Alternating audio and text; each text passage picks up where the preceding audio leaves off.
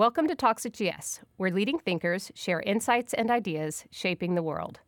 This session of Talks at GS was recorded before a live audience.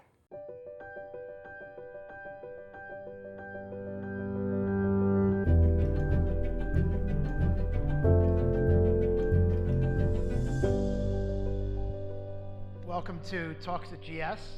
It's really exciting to be joined here by legendary producer and screenwriter Brian Grazer. And you're out with a new book, Face to Face. That's right. Which talks about human contact and looking somebody in the eye and really connecting. But we're really central to all of our lives. Central to all of our lives. You want to close any deal, want to get anything done, you really do have to look at somebody. Absolutely. So you are one of the great storytellers in the world. You know, how'd you get there? You went off to USC. You actually did a year of law school, right? Is that correct? Yeah. And you wound up in a junior level job at Warner Brothers, right? Like an entry level clerk, gopher, something like that. So, yes. And how'd you go from there to get to the point where you started producing movies? They give me a tiny little office, this big of an office, no window, anything, way down the hall. And my job is that just to sit in this office and wait to deliver papers if papers are to be delivered. So I go a week with really nothing to do. So I just look around, meet people, look at people, and then I'm assigned sent to go give Warren Beatty, who was the biggest star in the world, these documents that would be applicable to the movie Heaven Can Wait. So Warren Beatty lives at the Beverly Wilshire Hotel in the penthouse. He occupies the entire penthouse suite. I show up to hand the papers. Some guy comes down, and one of his assistants says, "Give me the." You don't say the F word here, do you? Well, yeah. Some people do. I don't. I don't on television. I'm not going to do it. He says, "Give me the papers." I said, "I'm supposed to hand them to Mr. Beatty." He said, "Just give me the papers." I think to say, the papers aren't valid unless I hand them directly to Mr. Beatty himself. The guy goes, "Okay." So somebody else comes down, greets me, takes me up the elevator. I go to Beatty, and I immediately start asking him questions. I say, "Well, here are the papers. I just got this new job." And I'm asking questions sometimes through declarative sentences so they don't feel put out. I don't know, it was just a thing that happened. And he talks to me for an hour. He says, "Sit down and hang out." I look out at the terrace. His place is amazing. And I do the hour with Warren Beatty, and I'm thinking, God, I could do this with everybody. Like, this is How old are you? 24 years old or something like that? No, 22. 22, okay. Yeah. Even better, yeah. Yeah, 22. Every one of these months and years were really important to me at this point. So I was 22, and then on my next one was to William Peter Blatty, the author of the book, The Exorcist. That was amazing. Oh, that one, I had to drive up Pacific Coast Highway in the company car, a red Pontiac Bonneville, and my job was to hand these papers to William Peter Blatty. I said, "I have to hand them directly to you, Mr. Blatty." He says, "Oh, can I offer you an espresso?" I go, "Absolutely. I never drank an espresso ever in my life. I didn't know what that was." So I drink espresso, talk to him for a while. This goes on, and I'm realizing I can do this. And then then a series of very fortunate events occur. A giant office opens up at the very end of the hall, four times bigger than my boss's office, Mr. Peter Connect. He was senior, his name was Jack Friedman. He was head of business affairs. He gets fired. His office is gigantic, and it's right outside that cadre of offices, the executive suite, which was John Calley, who was vice chairman of the board, and he was very, very creative and a legend, dating Ally McGraw and great people and stuff like that, just a very bon vivant guy. And then his boss was named Ted Ashley, who never showed up. And then Frank Wells, who was legendary, and he went to Walt Disney. Yeah. So I realized in this great office, adjacent to theirs, I could see the circular drive where they park. Only they're allowed to park. So what I would do is I'd leave my giant office, and I'd see like John Callie come up the stairs, and I go, oh, Mr. Callie, like I didn't know. And then he'd say, you belong in my office. And I'd sit on the couch, because he didn't have a desk. It was a couch, and that was the point where I realized offices look like living rooms. He had boats on the wall, beautiful people. He had a giant marlin that he had caught. And I'm thinking, I'm never going to law school. Like, I mean, why would I do that? These guys, they just talk for a living, and they, work out of places like this. So that was kind of a great thing, because I could learn a lot by asking him questions. And then I thought, wow, I can even expand this further. I was at a point sort of robbing corporate, their corporate property in a way. I mean, I was like borrowing it a little bit. But I then created this process of, I know there's a long answer, but it's a good answer. I then decided what I would do is I'd call all of the living legends that are the CEOs, Lou Wasserman, Jules Stein, who founded MCA, the greatest master directors, Herbert Ross, Mel Brooks, Richard Brooks, by the way, same time. But anyway, I would call them up, and I'd speak to their assistant, and I'd say, hi, my name is Brian Grazer. I work at Warner Brothers Business Affairs. This is not associated with studio business, but I really admire your boss for the following reasons. Now, I didn't have a smartphone, but I would research them, so I had something to say, so I didn't just seem like a dilettante, Like I said, oh, Mr. Wasserman did the following thing. Oh, I didn't know Jules Stein created glasses, or I didn't say that. That was too stupid. But he was an optometrist. So I got to meet every single person I reached out to. I told my boss, Peter Connect, I'm going to discontinue the idea of going to law school for now, postpone it till the following year. I'm going to stay working with you. I love it here. And I did that for 18 months till they finally just fired me straight out. They should have. I mean, that was a productive 18 months. It was a really productive 18 months. What might be relevant here is then what I did is I thought I was incredibly smart because I was able to gather all this information, and I was able to understand how to create leverage in this very opaque universe of Hollywood. Because it just seemed like parties, and it's really hard to understand this business that we were in. But I was able to understand how to create leverage, and I thought I was even smarter than that, so I thought I should be president of somebody's company. And I would do pretty well at the first 15 or 20 minutes, and then they'd just ding me out, probably because I was kind of a bullshitter. And just a little bit. I stretched things a little bit. Not too much. Just a little bit. I wasn't a liar, although I did write the story to Liar, Liar, a movie I later produced. So then I thought, I'm not getting any jobs. I'm only collecting unemployment. I'm going to do the exact opposite. I'm going to take the shittiest job and live in the process, not in the result. And that became a defining choice for me. And by living in the process in this terrible job, I did become really successful pretty young. Like I produced a 20-hour mini-series on the 10 Commandments, where each commandment was an underlying theme and a contemporary moral dilemma. And I produced this very sexy, high-rated TV show called Zuma Beach, The Day in the Life of Zuma Beach. If you gave it dignity, it's like saying, I want to do American graffiti at the beach, but it was really just, attractive people. So how did you meet Ron? How did you meet Ron? And talk about, your partnership with Ron is an incredible partnership in the context of any business, but particularly in Hollywood. It's kind of unprecedented for two people to partner the way you guys do. Yeah, we have the longest partnership of any partnership in Hollywood. So how did you guys meet? Talk a little bit about that relationship and that partnership. Okay, so I'd met many people over those years that I've just referred to as now 26 at Paramount, because I became like sort of an in-demand object for having produced these shows very young. Like Zuma Beach. Zuma Beach, my boss at the time was the tough guy, was very embarrassed until I got high ratings, and then he was happy to be on board. That's the way it always works. I think it's the way it is. It's the way it always works. So now I'm at Paramount with a great deal as a producer. And I still have this discipline of meeting a new person at least once a week. And it was like a Thursday, and I hadn't met that person because I do it with a discipline. And I looked out the window and I saw Richie Cunningham, Ron Howard, out the window. And I thought, wow, I'd like to meet Richie. Who is Richie Cunningham? He's a child actor. So I yell out the window, I go, hey, Ron Howard.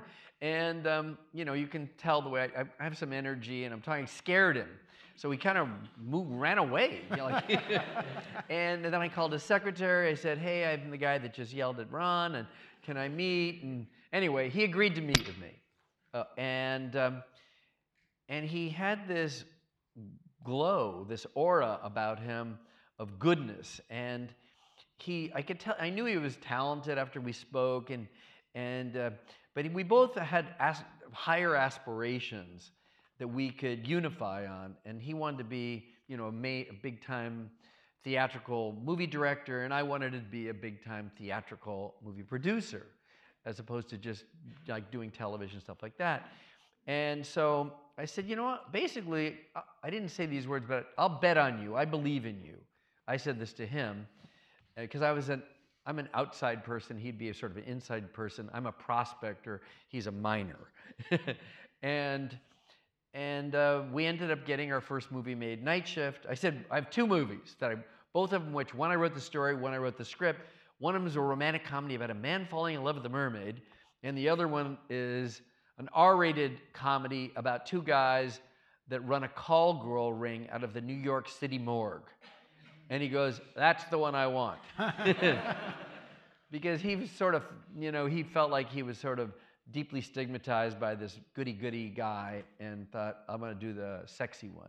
But talk about Splash, because apparently you guys shopped around trying to get somebody to make Splash for like 7 years, right? Yes. And so and you pitched and pitched and pitched. And ultimately Disney bought it, right? Eventually, yes, exactly. Eventually Disney bought it. But for 5 years, I was pitching this movie that the takeaway was it's a mermaid movie. And it was a mermaid movie. Well, yeah, but I had to reframe it so that somebody would buy it. I said, don't you root for love? I mean, well, how could you? I started to sell the theme as opposed to the story. Mm-hmm. So if you sell, don't you root for love, or like Parenthood, don't you root for family? Don't you root for family to be together? I mean, I did the same with Arrested Development. Yeah, they're bigger than life characters, but they want to be together. They're just dysfunctional. So in the case of Splash, it was the beginning of that kind of crusade, and it took a very long time for me to actually break through, but I sold it by reframing it based on the theme, and I sold it to Disney, and it was their first hit in 9 years of straight flops. Big hit. And I sold it to Walt Disney's son-in-law named Ron Miller, and he bought it. And it was a really big hit. It was a big hit. So there are two movies that I want you to talk about a little bit, because I think they're both interesting. The first is Beautiful Mind, and the second one I want to ask you about Apollo 13, because that's a movie I always love. But talk first about Beautiful Mind. Why that story, and how do you turn it into something that's as well loved critically as it was popularly? Yeah, well, okay, good. That's a great question, because it wasn't really designed that way. I mean, the book, that is. So basically, well, first of all, I have a son that has mild Asperger's. And I would drop him off at school at Malibu High School, and many, of course, of things that happened, but I dropped him off, and then I came back and I looked through the chain link fence, and I saw that he had gotten his lunch, and he was laid it on a tape, put it on a picnic table, and some kids hid his lunch. And I thought, wow, that's so mean. And of course, they were able to do that because he was, mildly disabled, and it was so painful to watch. So I thought about mental disability, and I thought about how we look at people, just how we see each other, and then it sort of brought me forward in watching people that have really serious disabilities, where you see somebody. You do this, of course, in New York. You see someone yelling in the middle of the street or yelling at a wall, and really, they're not disposable people. They're often bipolar, or they have a mental disability or schizophrenic, and they're living out something, in a very animated form, but it's because they're living it in another narrative. And I just thought, I'm going to try to find something, a story that could help destigmatize mental disability. And I saw that there was a story about John Nash, and it was an excerpt in Vanity Fair, and I thought, I'm going to get this. So I went in this bidding war against every other Hollywood producer because it got kind of popular. And it came down to, oddly enough, between me and someone named Scott Rudin, who also does really good work. So the Nashes ended up picking me to do it, to make this movie. That was good news, amazing. However, I decided then I better read the book. Because I only kind of skimmed it, and because I'm a poor reader, then I read it and I realized, oh my God, I got it, but it's not cinematic at all. How do I make it cinematic? How do I make it engaging? And a couple of things happened for me. One was I remember meeting a woman named Veronica Denegre 20 years ago in a curiosity conversation who survived 18 months of torture in Chile by living in an alternate narrative. So I thought, wow, that's exactly the life of a schizophrenic. So that's why the movie A Beautiful Mind starts in an alternate reality and therefore shifts the genre experience of the viewer to, instead of a drama or a documentary, to then a thriller. And thrillers can engage you in what would be a subjective experience, a journey. Yeah. And you know this from music, because music stories too. But so that's what made it successful, made it what it was, and that's the story of A Beautiful. Really great, really, then really, we won really an great Oscar, story. yeah. Yeah, absolutely, which was always a great story. Yeah. Good news. So Apollo 13. Yeah. So Apollo 13 preceded A Beautiful Mind, and the way that came down is Jim Lovell, the actual astronaut, wrote a 12-page sort of outline of what was going to be this movie or book that he hoped to write, and that he hoped would later be a movie. And so I read the 12 pages, and I think, wow, this is really kind of compelling. But these 12 pages, like any story, is about many things. It could be about aerospace or aerodynamics or the Apollo program, why we want to go into space. That's a book in itself, why man wants to adventure into space. Or it could be about survival. Again, because of Veronica Denegre, this curiosity conversation, I chose to see it singularly as a survival story. So I thought, wow, this is what this is about. It's a survival story. So I care a lot about survival stories. So that's what focused me. Drove that, yeah. The other thing I really care about, and I do a series on genius that was way over here. I do on Albert Einstein for 10 hours, Pablo Picasso, and now Aretha Franklin about genius. I love to celebrate greatness. I love to celebrate human capacity and capability, and I love to celebrate, bravery and stuff like that. So I thought, this has both things. Astronauts are brave. They're really prepared. They're the most prepared people to be launched on an engine into outer space, which is absurd if you think about it.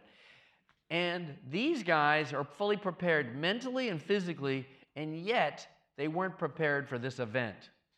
And what is going to happen? Now, the world knew what happened. They came back safely. So I thought, okay, I still want to make this. I went and got Tom Hanks. He liked it, liked the 12 pages. Ron liked the 12 pages. We built a script, and we said, I don't think this movie is going to make any money because everybody knows the end. I mean, how are we going to, but we think it's a quality thing. That's all we thought. It's going to be quality. So we all said, let's put on a little piece of paper how much we think our movie will make. So the highest number was mine at $40 million. We thought, if we got $40 million and it's good, we spare embarrassment, da-da-da-da-da. The movie comes out, it does $400 million. So wow, that's fantastic. We're like so thrilled. Then what happens is we think that's a victory, like spiking the ball in the end zone, the story's over, yay, done. Then we get nominated, we get 9 Oscar nominations. for Best Picture, etc. So that's good news and kind of bad news because we thought that story was over, the book's done. So now we find ourselves with as much anxiety as we had before, hoping that the movie would do over $40 million. Now we have equal or more anxiety, hoping that we don't get embarrassed at the Oscars. So now the Oscars, we're getting very, very close. And everybody, all the odds makers, Las Vegas, everybody's saying, you're going to win. Apollo 13 is going to win. It's patriotic. It's in alignment with the 20-year anniversary of NASA. I think I'm going to win. I've written a speech. I've got it perfectly written out. I know how I'm going to do it, the whole thing. Okay, so now, and a couple of people might know the story, but so now it's the day of the Oscars. I got my speech in my tuxedo. I'm feeling really ready to go. It's the final envelope of the evening. Sidney Poitier, the esteemed Oscar-winning actor, is deliberately opening up this envelope. And I say deliberately because everything about Sidney Poitier is mannered and perfect. He peels it open. He looks at you. My eye contact with his, I'm only in the 5th row. I was he and I were like this, and it looks like he's saying B. I feel like a B is rolling off his lip. I think I must have imagined it, that B was rolling off of his lip. And so as I'm certain it's a B, I get up and I walk to receive the Oscar. And the camera is even on me. And I go to, and he said, Braveheart. So I'm going, this is terrible. This is the most terrible thing that could happen to me. And so I turn around, and a chairman of another studio goes like this, loser. He actually did the loser sign on me, which sent me into a point where I was taking Xanax every night. So that's the story. But there was a sort of a compelling final note. When I got back to my seat, and I was super embarrassed, sitting at the end, Jim Lovell, the actual astronaut, is sitting 2 over. He reaches over Tom Hanks and Ron Howard. He grabs my wrist with real authority and said, I never made it to the moon either.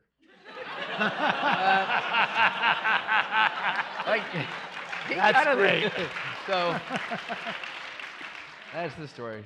Let's shift and talk a little bit about Hollywood, kind of the future, technology in Hollywood. You had a exclusive production deal with Universal Studios at the time you did it. That was a big deal. You got very involved in television when television started to get more interesting, in the 1990s. And after that, you're involved with all the streaming platforms. Now, where's this all going? The big streaming companies have a massive budget going against production content. You think about what you do, and you look at these platforms and how they're evolving. Where's this all going? What's this going to look like in the next 5 to 10 years? Look, I think all of these platforms that are emerging and the streamers that are emerging and have almost an endless amount of money to create content, in some ways it democratizes voices all over the world and makes it a global medium, storytelling. And that's a good thing. It's definitely a good thing to give voices that wouldn't normally get heard an opportunity or a chance. Those are really good things. The oversaturation element is kind of disturbing because then it's hard to find that thing when you go on Netflix or any of these, it's really hard to find the thing that you thought you wanted to watch. It's hard to create differentiation. So right now, there's just so much stuff. You don't know what's special, what's not. It's impossible. It's just shelf life. It's where are you on this shelf, and how long will that shelf life last? So thinking about that, thinking about the future, you've launched an incubator called Imagine Impact. I have. The antidote. Imagine Impact is a content accelerator. So we have created a boot camp, just like the boot camp at Y Combinator, where we have Oscar-winning writers and Emmy-winning writers teaching people from all over the world. Now in 90 countries, they submit their application to Imagine Impact. A kid from Zimbabwe with only $12 in his whole life got in, got through this entire obstacle course, got into the boot camp, He wrote an animated movie after 8 weeks and having a mentor. 4 studios bid on it. He sold it for $400,000 cash, which now he has $400,000. And that's just the beginning of his money trade. Yeah. He's off and running. We've started so many careers with this. So that creates a huge global network effect that will be valuable, I think, to us, Imagine, or rather Impact itself, and this company, this thing called Impact, and it's going to be valuable to these voices living all over the world, in India and all over the planet.